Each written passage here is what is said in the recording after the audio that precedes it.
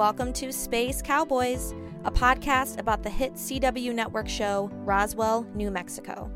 I'm one of your hosts, Liz Prue, and myself and co-host Meg Bonney are bringing you an exclusive bonus episode with the series showrunner and creator Karina McKenzie. Your favorite Alien podcast hosts, yours truly and my co-pilot Meg Bonney, flew down to Austin, Texas on the heels of South by Southwest for an exclusive Roswell, New Mexico screening hosted by ATX Festival and Warner Brothers. Before the screening and fireside chat with Karina, Meg and I met with her in her hotel room for an intimate conversation about the personal pain, love, and ultimate light that created this already beloved series. What makes the series so special to fans is that it's set in an era that not many CW series venture into. The characters in Roswell, New Mexico are 28 years old, nearing an end to a rocky decade of their 20s.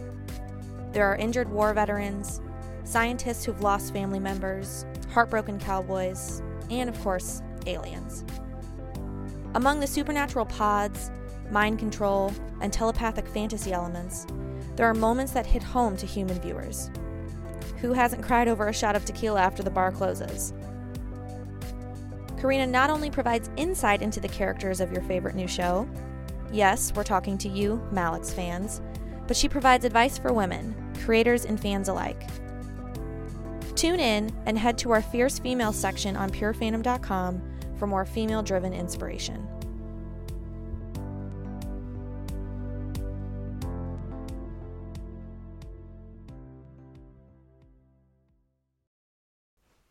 Karina, thank you so much for joining us today. Thank you for coming to meet me in my hotel room.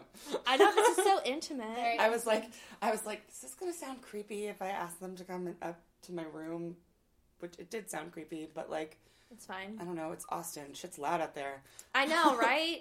Everywhere we went was loud. And we're like, nope, can't record here. This is not going to work. This works. So before we get started, just to break the ice, because obviously we're not really comfortable together yet, what are you binging right now when you have time? Man, I'm addicted to cooking shows. Great British Bake Off?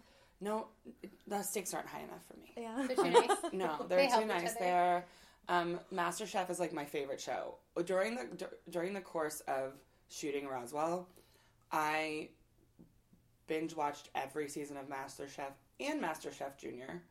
I don't know, something about Gordon Ramsay like soothes me.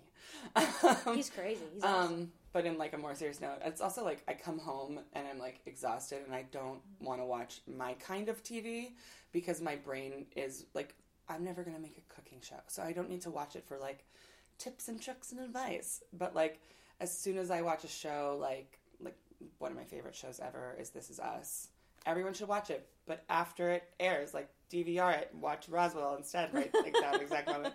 But, whenever I watch it, I'm wondering what those conversations were like in the writer's room. I'm wondering how long they've had that plan. I'm wondering how expensive the prosthetic makeup is. So when I really want to shut my brain down, I watch something cheesy. But what do I love? I love, This Is Us is a big one, but I'm not really binging it. I recently binged Sabrina. Oh, which yeah. was a fun one. Actually a little darker than I prefer, weirdly. Like, I got a little creeped out by that one. The devil stuff was I wasn't expecting, the, what is it? It's like a Maynard. It made me think of in True Blood when they had the Maynard. I never watched True Blood. It was like that. There was a season where there was that kind of stuff, and it was like, oh, the camp is gone, and the devil is here. It's so funny. When True Blood started, I think I watched a few episodes at the beginning, and I remember being like, I'm cool with a lot of sex, and I'm cool with a lot of blood, but I feel weird about this very bloody sex. Yeah. And I like, it was like just like one step. I was like a little too prudish then. It was a long time ago. But yeah, I didn't really watch True Blood much. When we cast Nathan on the originals, I think I checked out a few of his scenes, but I didn't, Oh yeah, he was on it. Yeah. I forgot. He was Lafayette's guy, right? Boyfriend, yeah. Boyfriend, I don't know. He was R.I.P. By the way, yeah. Cowboy, broody, even then. Was he if I remember correctly, he was a recast. Like someone else had played the character for a season, and then didn't want to do the gay stuff, and so they recast him, and it was really annoying because we had just cast him on the originals, and they had to share him. It was like he was constantly flying back and forth, and I was constantly having to rewrite things, and but anyway, real proud. What else? I'm trying to think. I mean, my big thing, to be honest, is murder documentaries and just crime documentaries in general. I need Netflix to make more of them. I need them. They soothe me. So I just finished watching the Ted Bundy tapes, and I love Making a Murderer. The Stephen Avery's lawyer follows me on Twitter, and it's my greatest celebrity follow I have ever had. And Obama follows me. I don't care. Where's Kathleen Zellner? Right. And yeah, that's the stuff I really love. I mean, last night I ruined my life by watching the Michael Jackson documentary on HBO. Oh, girl, did you? Should I even watch it? It's a horror movie. It is absolutely devastating, and for me, it's really weird because Wade Robson is sort of one of the two men whose stories it is. And I grew up watching Wade because I was a huge NSYNC fan, diehard, read NSYNC fan fiction, was obsessed, and faked sick to stay home to watch them on Rosie O'Donnell. I was obsessed with them. And Wade Robson was practically part of the group for a really long time. And then you're listening to him tell this story, and he tells it so beautifully and with such self-awareness and with such honesty about the most insane and painful things. He knows he's going to sound crazy when he explains that even though Michael Jackson abused him, he deeply, deeply, deeply loved this man. He was in love with him always. And he says that with such frankness and honesty, and it just really makes you think a lot about, the way we process trauma and the way we process grief. Anyway, I'm getting into dark shit, but I watch a lot of dark shit. Well, I think it explains your writing too. Obviously, speaking of gay stuff, Malex. Yeah. There's a lot of... Speaking of gay stuff. That was a real smooth transition. I know, right? You rock on about Malex. So Malex is... Oh, Malex. Yeah. Yeah, I love Malex. I've, even in my own writing, have taken to, there's enough hetero love stories out there. If you need them, you can find them. And for me, this story, I felt so pulled in with their history and, how they're connected. How did you approach writing them, and what kind of inspirations did you pull from? It's really hard for me to, think about the beginning of it because it was always a part of what I was going to do for the show. It was just as important to me to have LGBT representation as it was to make Liz a Latina. And that was, Liz was Latina in the original book series. But this was definitely a new direction. At first I was, I knew exactly how I was going to write it. The pilot scenes between the two of them did not change, but over the course of a million rewrites of that pilot, I mean, a million. The version that Nathan read an early draft, before I was even thinking of casting, and I was like, help. And that version ended with a terrorist attack at the reunion. Literally. A million versions of this thing. What never changed was the 3 significant scenes between Michael and Alex in the pilot. We ended up cutting lines from them in post-production because, not that they weren't wonderful, but because our pilot was 73 minutes long when we saw the first cut, so obviously a lot hit the cutting room floor.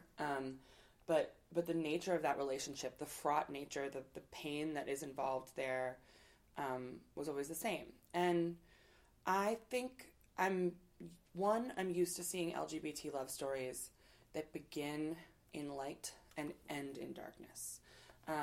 So many gay themed films and romances and TV and plays end in somebody dying of AIDS, literally. And even now I find that we were watching that story when it's not the reality for for characters right now, or for people right now. The story is very different from what it was 20 or 30 years ago.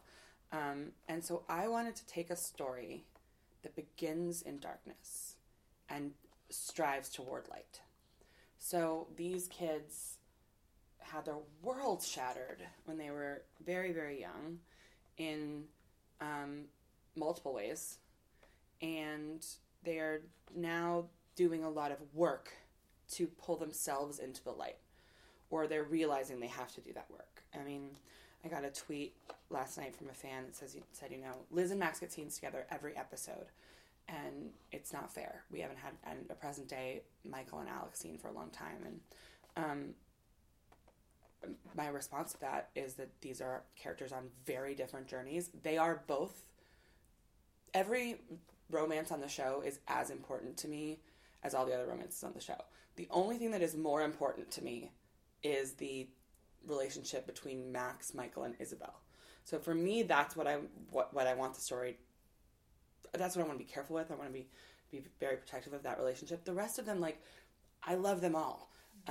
Even like the little beginnings of Michael and Maria that we're starting to see. Like, I want those stories to matter, but I can't just write thinking about, like, did this ship get enough screen time, or are we making sure that the gay couple has as much intimacy as the straight couple, which, by the way, if we were telling the same story, the Max and Liz story and the Michael and Alex story, like, the Max and Liz fans would have spent the first few episodes like, they haven't even touched yet. What? This isn't fair. You know what I mean? Like, things are going to ebb and flow for people differently. But one of the things that's important to me is that in episode 3, when Alex says that he can't be with Michael, Michael knows his reasons are BS. It's not about selling copper wire. But this is a veteran who's been injured with PTSD who's asking for space. Michael giving Alex space is as much an act of love as banging on the door would be for somebody else, you know? And I like what we've done with that space, where Alex is slowly reckoning with his past and reckoning with who he is. I think the episode that he spent with Kyle was really important to talk about, you know, childhood bullying and the effect it can have on people as adults.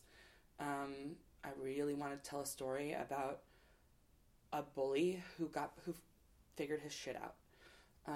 Because I expect that of people. I expect that people should change, and I think that we should allow people to change, apologize for what they've done, move forward, and not always carry the burden of the mistakes they made in the past themselves. That said, it was also very important to me that as he starts to apologize to Alex, Alex is like, you are a gnat. And, you know, like, I've been through so much worse than you that I'm not even going to dignify your apology at this point. It didn't come when I needed it. Don't apologize to me now. But yeah, these guys are working towards something better for themselves, and they're working towards something better than this old town that has just an ugly history of intolerance and abuse. And I think that, you know, stepping into the light is a story that we're telling for those two characters. Whether they do it together or separately, you know, their journey is very intertwined. And, you know, people keep... I muted the word endgame on my Twitter. I can't see any tweets that have the word endgame in it. Because I'm not really thinking about it. And right now, I know how I want the show to end, for sure.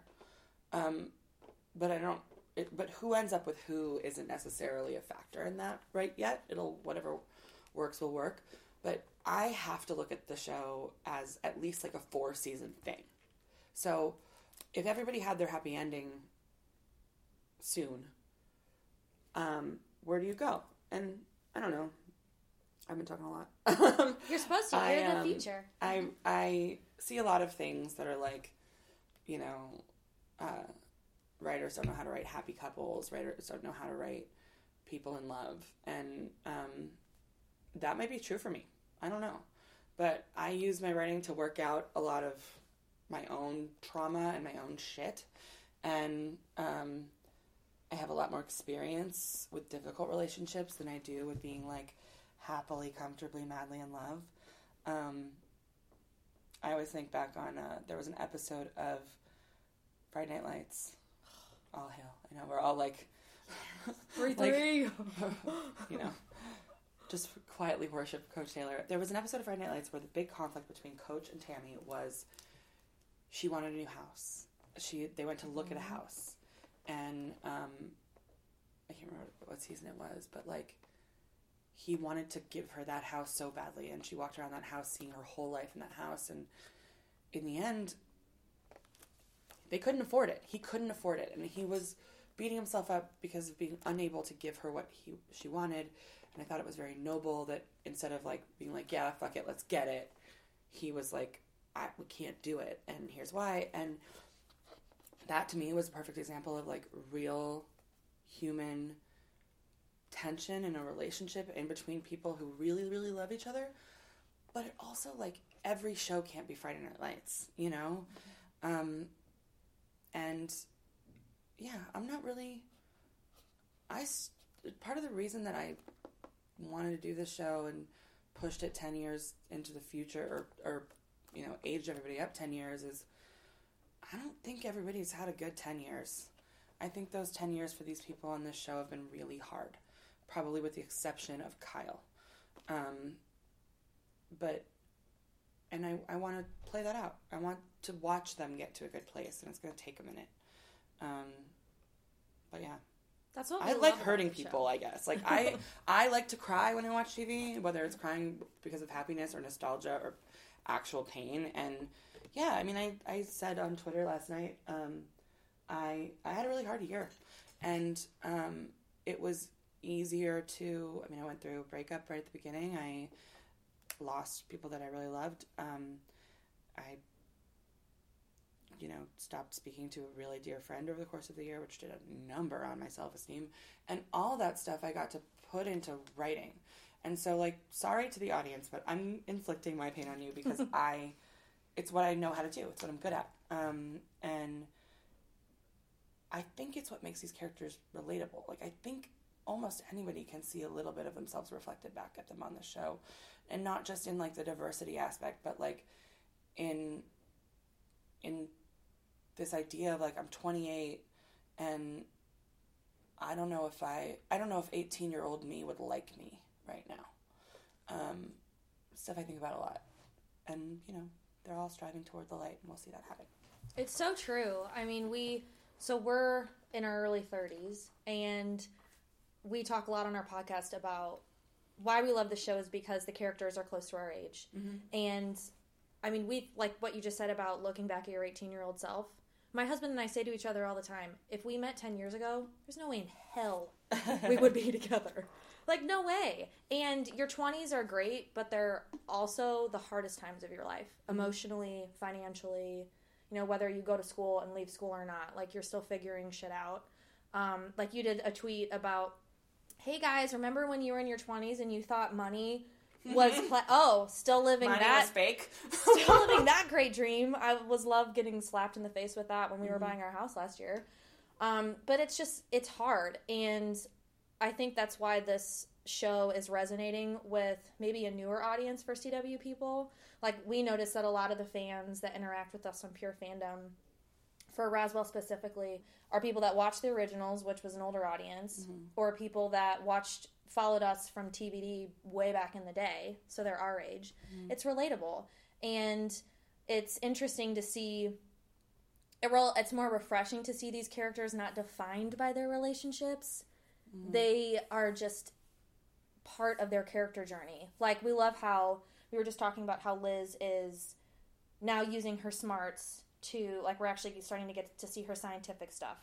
Will that mean that she'll start bonding with Isabel a little bit more? Like, she starts looking at Isabel as... well, she's getting a different perspective now that Isabel has willingly put herself away. You know, she's kind of like, okay, well... they willingly are trying to be better, and you could see her not be as pissed off. Like, she's still pissed off, but maybe she can start to look at the situation as a scientist versus Rose's sister. I don't know. I think it's less like Liz, like Rose, less Isabel trying to be better in Liz's mind, and more like, well, she's behind bars, and I need to move forward because, like, that's taken care of. Yeah, I don't think that right now she looks at Isabel as like somebody who is with the possibility of redemption for her. Like with the line where she said, "Then how can you apologize? Yeah. Like, you don't even know what you've done. Yeah, you don't know what you did." Yeah. And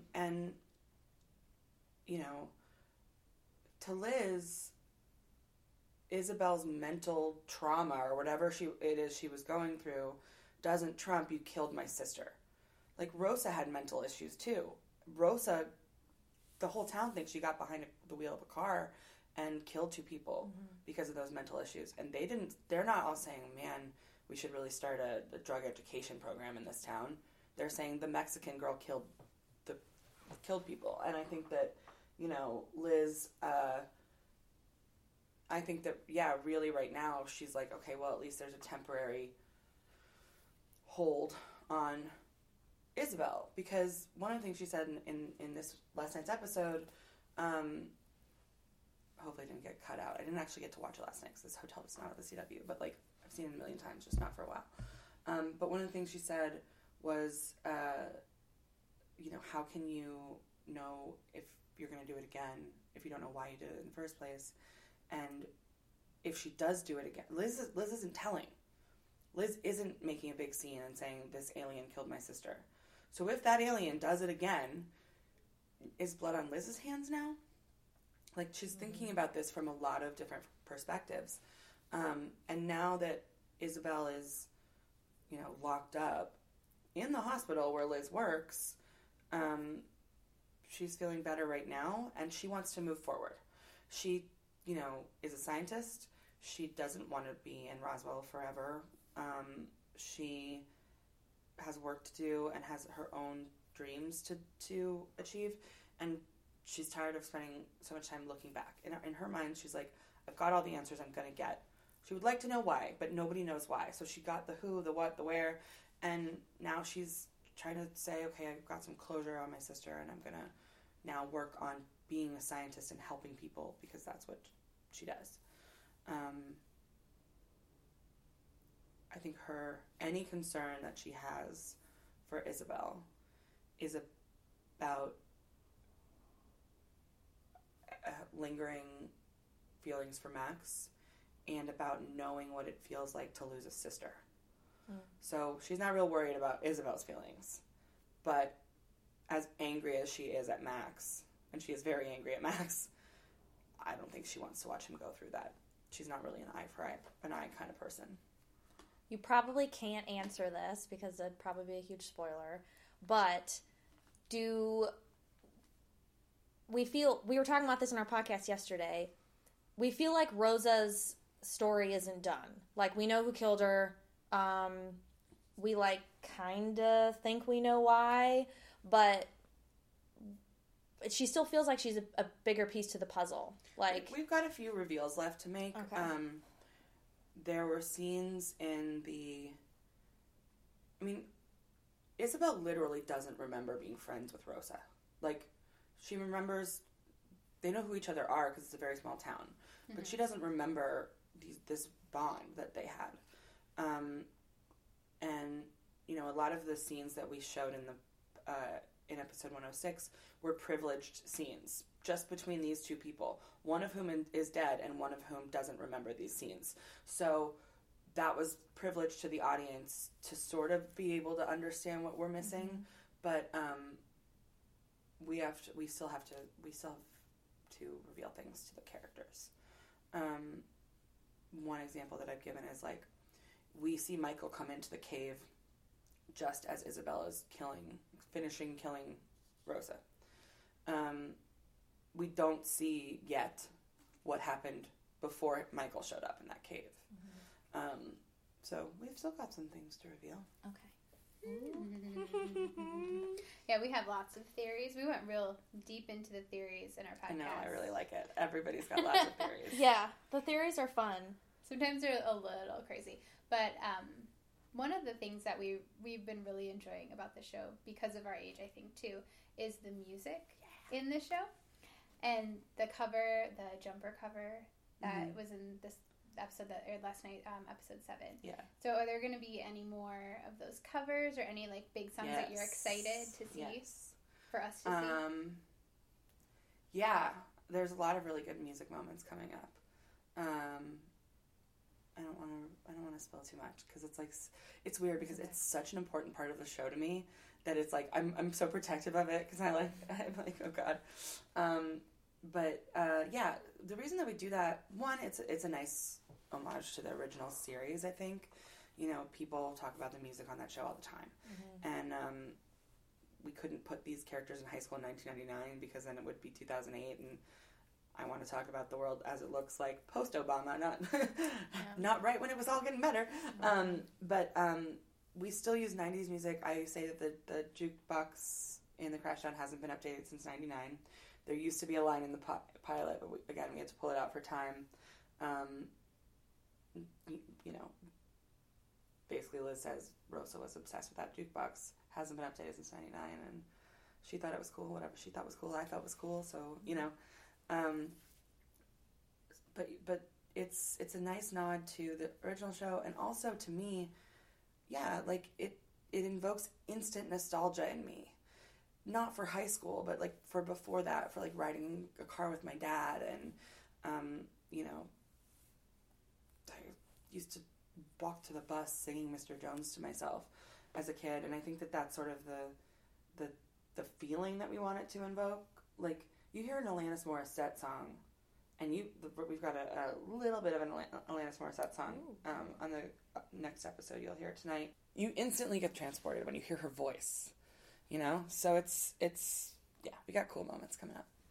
And Third Eye Blind is like one of my all-time favorite bands, and for sure the biggest nostalgia invoking band for me, because it was like right when I was like discovering Boys, that album came out, right? So it's I was in 6th or 7th grade when it came out, and it was like just like the song we played at boy girl parties, you know. And so that first Third Eye Blind album means so much to me, and you know, more than a year ago, the lead singer followed me on Twitter because of some funny thing I said about Trump or something, and wrote me and was like, hey, you know, are you gonna be in San Diego for the Comic-Con because we're playing? And I was like, yeah.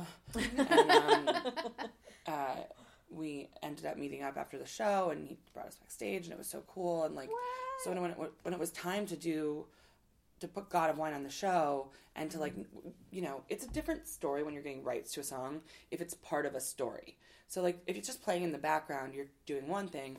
If there's a lyric written on a dead girl's hand, you have to do a whole different process. Really? Yeah. Oh, okay. And then, and I wrote him a letter, and he was like, yeah, sure, take it. And they've been super generous with us. They've, you know, our music budget isn't that big, so we have to really like beg. But yeah, they've been really cool. Third Eye Blind's the best. Crystal Baller was like my jam. So good. We thought we were really cool in 8th grade, and this girl who I was friends with, her older brother, was like, yeah, you guys want to smoke weed out of a pen? And it was totally oregano, but I was like, I smoked weed to Crystal Baller. It was oregano. I probably did smoke weed to Crystal Baller. But, you know, good times. There's a song from a later album called 1,000 Julys. And it's this like really sort of like angry song, but I remember just thinking it was so sexy when I was in like senior in high school or whatever, and I used to crank it in my first car, and you know, you listen to that stuff now and you feel that. I think anything that you listen to when you first got your license is like it pulls such a feeling out of you, like a fucking truck, you know. It's like getting hit by a truck, and you're like a nostalgia truck, and that's what this show is for me a lot. A nostalgia truck. Nostalgia truck. I like that. You pay me to put words together for some reason. You posted, was it a playlist for ATX? And you had a bunch of songs on there, and one of them was Strawberry Wine. Yeah. And, like, I had not thought about that song in 100 years, and then I was like, oh my god, that boy who broke my heart. And I remember sitting in my Chevy Lumina with the windows rolled up in my mom's driveway, just, like, scream How crying dare he? that song. How dare he? With Chevy Lumina. And I'm like, ah! I don't remember the boy, but I remember the song, and I Yeah. remember sitting Heck in the car. yeah. Yeah, I tried to, yes. So what we're talking about is I made a Crash Down Jukebox playlist for the ATX girls who I've known forever and who I love. I've been working with Spotify a lot. I do, like, you know, character playlists and stuff. I'm going to start doing more. But, yeah, I tried to put, like, some on there that, like, everyone knows, like Strawberry Wine, that would, like, really resonate. And I also put some, like, deep cuts. Like, there's a couple songs on, there's a song on there called Hannah, I Locked You Out, which was, like, you would never know it unless you listened to the Babysitter's Club movie soundtrack, which I did. Did So you? much. Babysitters They're making a Club. Netflix series. I know. Oh my gosh. I'm super stoked about it. We want to ask other females in the industry, female-driven projects. You're obviously an awesome project. Who else are you following in TV or film, or who should people be aware of and follow? Because we have a lot of our, like 85% of our writers are female, and they're all students, or they're freelance writers like us, and they're just trying to find more people to look up to. I mean, obviously, the biggest influence in my life has been Julie Plec. You know, and I don't need to be like, hey guys, check out Julie Plec's work. Like, she's an icon. But I will say that, like, if you want to be in this business, or even adjacent to this business, even as a journalist, like, finding a mentor and finding someone who's in your corner was so important to me. And, like, Julie and I are similar in ways, in good ways, and we're similar in bad ways. Like, we both, you know, have trouble reacting to conflict. We both get easily annoyed at stuff. We can both be, like, a little obnoxious and a little too loud and all these things. And finding somebody who I respect so deeply that shares not only positive qualities but negative qualities with me, like, was so powerful, because it made me feel like I could use that. Like, being the loud girl wasn't a problem all of a sudden. It was something that I shared with somebody that I loved so much. And she, you know, is somebody who, as she climbs the ladder, every step she takes, she looks down to see if there's anybody below her who needs a hand up. And, you know, I'm not the only person that she mentors, but I feel like, I feel so loved, and I feel so, I mean, I can't tell you, there were a lot of times this season that I called her just crying because I didn't know how to get past something. And she didn't even tell me how to get past it. She just, like, helped me cry. And then I'd talk myself into how I was going to get past it. And, you know, that's so important. And she gets a hard time, I think, a lot online, and I feel so defensive of her because, you know, you have never met a woman who is more supportive of other women. She'll give you the shirt off her back. So obviously Julie, you know, everything I have I owe to Julie, including, like, self-confidence and a family away from my family in LA. Like, she didn't have to, like, grab the hand of a 22-year-old journalist who had no idea what it was like to be on a TV set and be like, hey, you're part of the family now. And come to drinks and come to dinner and you know, come to my birthday party. She didn't have to do that. But that was almost 10 years ago, and I have a family of that, you know, that TVD family thing that we talk about. We're not fucking around. You know, I recently was in New York and got a text from Paul Wesley, and he was like, are you in New York and you didn't tell me? And we immediately all went out to dinner. And, like, you know, it's 10 years later. I had dinner with Julie and Nina, Kevin, and Jen Breslow recently, and Greg Berlanti, and it's like no time has passed, and I'm so grateful for that, because I have a safety net. So that's one thing. Other women that I think people should be aware of, we were just talking about Wynonna Earp and Emily Andras.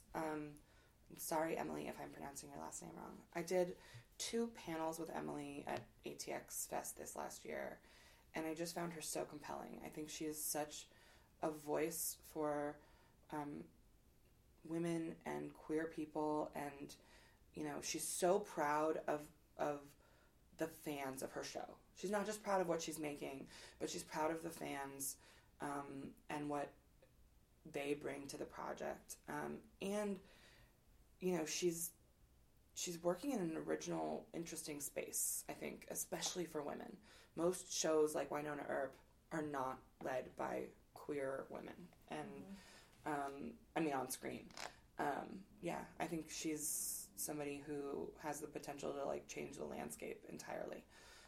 We were just talking about how frustrating it is that it seems like Wynonna Earp is in trouble and is on the bubble, and I find that, you know, so many of these shows that do mean so much to marginalized people are always in trouble, and I don't think that is because they're not getting watched. I think that's because our rating system is incredibly antiquated. Like, there's a box in a house in the Midwest that hasn't been updated in 15 years and, you know, is still saying that the person who lives there is 35, but they're 45, and it's just, the Nielsen system is broken. It's not how we consume our media anymore, and it's certainly not how young people consume their media. So the young people are not being given a voice right now, as in terms of the content that's getting made. And I think it's the responsibility of the industry to figure out how to get their content on screens that are financially lucrative to them. Like, you know, the CW has their online app. The commercials on it are super annoying, and so people don't want to watch it on there. And it's actually a really great app, and it's a really great way to watch CW shows, but, like, we got to take a look at what kids are what they want, and commercials are, like, not what they want. It's really annoying to me because I actually like commercials. Like, I feel like if I'm going to make a show that's 6 acts with a powerful act out and a powerful act in, like, I want you to take a break from the show for 3 minutes. Like, watch a commercial, like, consider changing your cell phone carrier, like, make yourself a sandwich, whatever, and then come back in ready for the next part. Like, that's just not how kids want to consume it. So we've got to adjust instead of continuing to cancel shows that aren't getting watched by, like, old dads.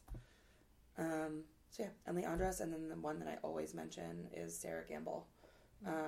She was a massive inspiration to me when I was still a journalist. I was and remain to be, like, a huge Supernatural fan. Like, I'm a super nerd about that show.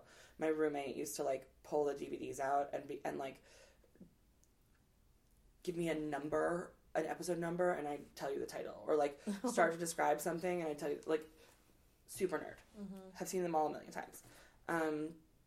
And Sarah came onto that show in season 6, which was right when Eric Kripke, who created the show, left, and she was left with this boys club.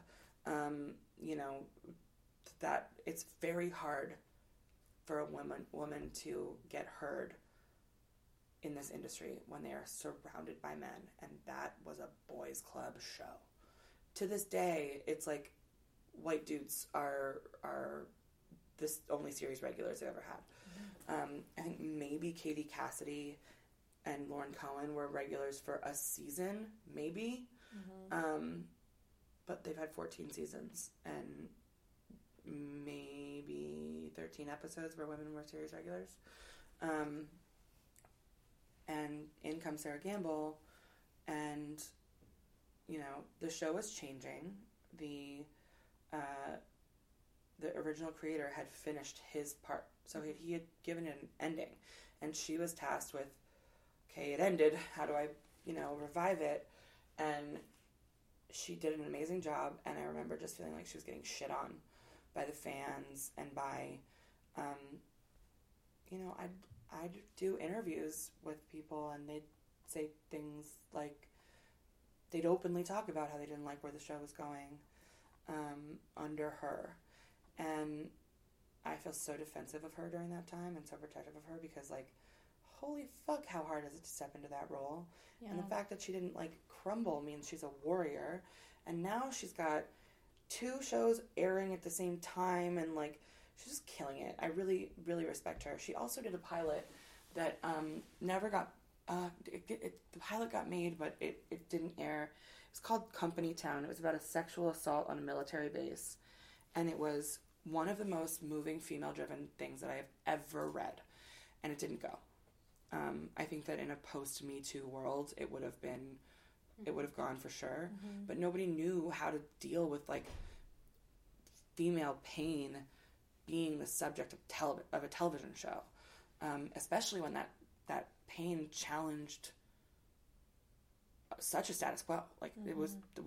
They were on a military base. They were questioning the military men. And I don't know. I was so impressed by her. I'm so blown away by her. And every time that I see her, she's so kind to me. And she always was, even when I was a journalist, you know, like, she'd see me at Comic-Con and give me a hug. And I was just like, one of those people who I'm like, I can't believe you remember my face. Yeah. But yeah, I'd kill to work with her.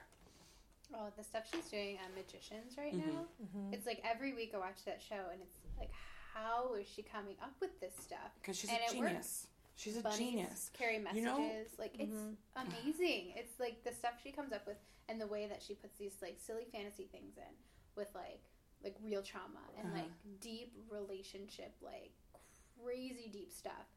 But then there's like a bunny carrying a message. It's like I love. You know, how the first time I was made aware of her was long before she was on Supernatural. She you know that Ben Affleck, Matt Damon show Project Greenlight? Yes. Oh. She was on the first season, and she didn't. Her script wasn't chosen. She had a partner. They were a writing partnership, who was like were like trying to break into screenwriting, and they were competing, and eventually they dropped. You know, they got taken out of the competition. That was the year that that show made Shaker Heights, the Shia LaBeouf movie. But that was the first time I saw her, and I believe she was like a dancer before that. And like her and her friend were like, we're dancers, and we're coming in here, and we're like we want to sit down with Ben Affleck and Matt Damon and pitch our show or our movie. And I just like, even then I was like, you're so fucking cool, right? Like, anyway, it takes balls, man. Well, not balls, it takes boobs. Yeah, ovaries. Bringing the ovaries to the table. Mm-hmm. It does, and it's so hard too to feel like. I mean, even like the first time we emailed you, you're just like, oh God, what do I? Well, and then you're like, why the hell am I doubting myself? Like, I think it was my mom. She was like, haven't you been blogging about vampires since like 2008? Mm-hmm. Like, pull your head out of your ass. You've been, and I was just like, oh, okay, Mom. Like, whenever I was like scared to do something, or even like when we'd be at Comic-Cons pitching interviews to people, mm-hmm. like your friend Stephen Amell, you know, pitching to do his panel. Like, you guys don't have to do that stuff. You know, you don't have to give us chances, things like that. But it's hard to put yourself out there, you know, especially as a woman, mm-hmm. when you're automatically just like, you know, there's this stigma. Here's what I've learned, and I'm still learning, but this is my like mantra right now. I was a kid who spent my whole life wanting to disappear into a wall. I felt like I took up too much space physically, and I have a loud voice. People were always telling me how loud my voice was. Always, all the time. And I always felt like I never said the right thing. I felt like I never said the cool thing or the smart thing. I felt like I knew I was smart. I'm usually the smartest person in a room, and I know that. But what was coming out of my mouth was awkward and uncomfortable, and I'd like, people would look at me like, she doesn't know what she's talking about, or like, whatever. I felt that way my entire adolescence. And then, and this is partly Julie Plec and partly, you know, my friends. I've got an incredible, fiercely loyal, fiercely compassionate tribe of friends around me. And partly my mom.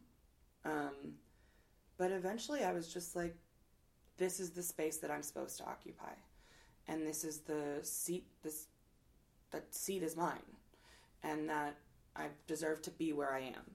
And if anybody has a problem with that, it's because they want your space. But that's not their space. It's yours. And you know, when you go into, you guys have worked really hard. And when you go into things like Comic-Con or an interview or what, like, that's your space. And I think that you have to say, you know, believe that you deserve it, because you do deserve it. And, you know, there's there's no rule book that says, like, you know, somebody who works in a tower in LA deserves that space more than you guys who work out of your house in, you know, the Midwest. Like, that's not a thing. We're here in an industry that's about brains and about how you interpret your work. So yeah, own your space. I think it's something that I still have to, like, remind myself of every morning. But, like, this is the space that I take up, and I'm supposed to take it up in all of the ways. And if my voice is loud, then other people should just learn to be a little louder if they want to be heard. Right. Then fuck off. No. Yeah, a little bit. You know, I'm a people pleaser my whole life, and when I feel like somebody doesn't like me, I absolutely fucking spiral about it. I mean, I just like don't want to go out, don't want to talk to people. Like, I just freak out, and, like, I don't have time for that anymore. I got way too much to do, and so I have to be very confident in the decisions that I make and the way that I talk to people, and I also have to be very good at apologizing, because I don't have time to wallow, and I make mistakes all the time. I'm extremely sensitive, I'm extremely anxious, and I do have a tendency to say things out of hurt or out of anger. I've just had to learn to circle back and apologize, and it's hard because it feels like a confrontation. It feels like a confrontation because it feels like you're confronting yourself, and you're having to confront what you did instead of put it away. But, you know, learning to apologize is part of owning the space that you occupy, because if you hurt somebody, that's your space. Nobody else is going to take ownership of it, and you're not going to feel good about that space until you fix it. So, yeah, it's been a really interesting year for me. Being the boss is really hard, because especially for me, like, I still want to be everybody's friend. I think being close to people makes me a better boss, most of the time, but not always. Yeah, I fuck up all the time, and I just have to, you know, I had to stop letting it destroy my self-esteem, because I'm doing something scary. People are gonna fuck up, and also, you never see, like, the old men in this industry mess up and then go home and cry about it for a weekend. That's not, you know, what happens. Apologizing. Mm-hmm. Yeah. They rarely apologize. I've worked with some men who do, but usually you got to make them. Mm-hmm. But apologizing is the only way for me to move past it. Acknowledging what I did or whatever. I mean, I had a really, really, really rough day on set this year. Actually, the episode you guys are going to see tonight. Mm-hmm. There was a speech that Nathan was doing that I'd written that hit really close to home for me and really close to home for him, and I was sobbing. Like, I felt guilty about making him do such an emotional scene, knowing a little bit of what he was going through personally. I felt like it was hitting so close to home for me that I was like, I didn't even want to put it on screen. It was a hard day. And then we looked up and we realized that there was a prop in the scene that shouldn't have been in the scene because it gets put there later. And we're like, fuck, we're going to have to do this shit all over again. Oh, no. And we couldn't do it that day. I was like, we're going to have to bring everybody back in and reshoot it because it's in every shot. And I was really upset about it. And when I told the cast, someone was there from, like, hair and makeup or costumes or a different department. I don't want to say which one it was because I remember who it was, but I don't want to say which one it was because I don't want to feel. And she was like, well, have you thought about doing X, Y, Z? And I kind of looked at her and I was like, no, this is the first time I've thought of doing that. Thank you so much for your help. And I, like, stormed out. And I was like, oh my God. And I literally just stepped into the hallway and was like, and walked right back in and was like, I'm so sorry. I don't know why I snapped at you. Like, I'm just having, you know. And she was like, no, I'm sorry. I overstepped. Like, yeah, that's not my department. And I was like, yeah, but you're trying to help. You're seeing that I'm in distress. Mm-hmm. I'm snapping back. Like, but, like, shit's going to happen. You're going to have bad days. As long as you don't make it, you know, who you are as a human being and who you are as a boss. I'm learning, you move forward. And yeah, I do think that's part of being a woman. We're really used to apologizing. But when we do need to, and partly, like, I think lately it's like, we've got this thing where we're like, well, I'm going to fucking stop apologizing because men don't apologize, so why should I apologize? Don't apologize for who you are. Don't apologize for the space that you take up. Apologize when you fuck up. That's, it's what makes you deserve your space. I like that. That's great advice. I love it. Well, to wrap things up, we had one more thing. This is really random, but I know you really want to ask about it. The Dark Willow reference. Yes. That was Dark Willow, right? Like Buffy Willow. Yeah. Okay. But I will say, I wrote that line in. I didn't watch Buffy. It's just like a thing that I know. All right, cancel your plans. It's just I know a we're thing. doing today. Sorry, screening. You guys, I'm not into it.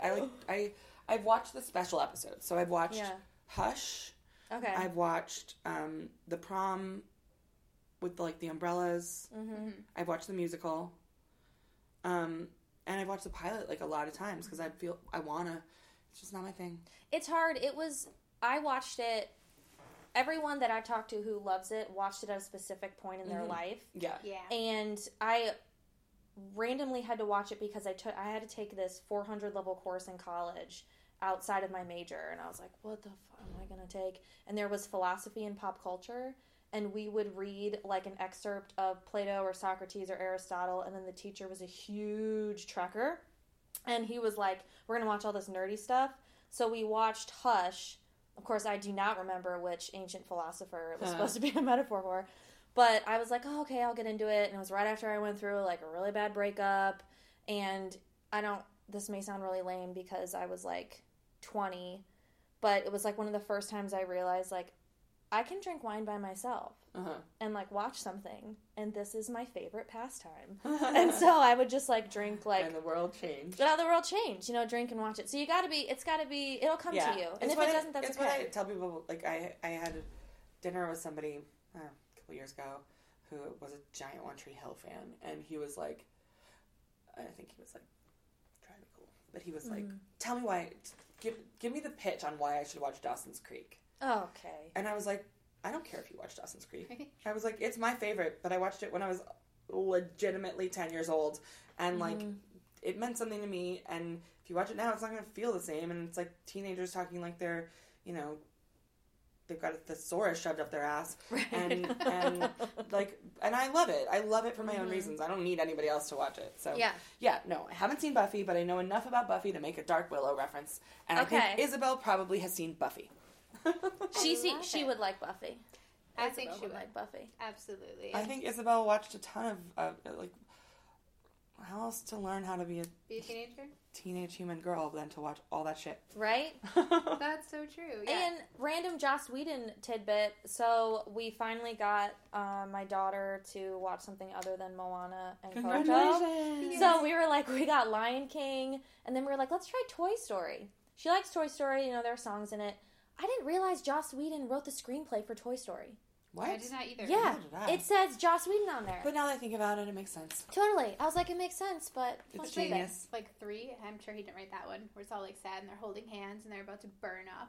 Maybe. Nah, he seems like a one-and-doneer, with Avengers, and then he was like, oh, you're going to make me follow MCU corporate rules? Deuces. He's like a mic drop, go out on top. I love that. Well, thank you so much for joining us. Thank you so much. This was great. For coming to Texas and hanging out with me. It's my favorite place to make people come hang out with me. Hell yeah. It's fun.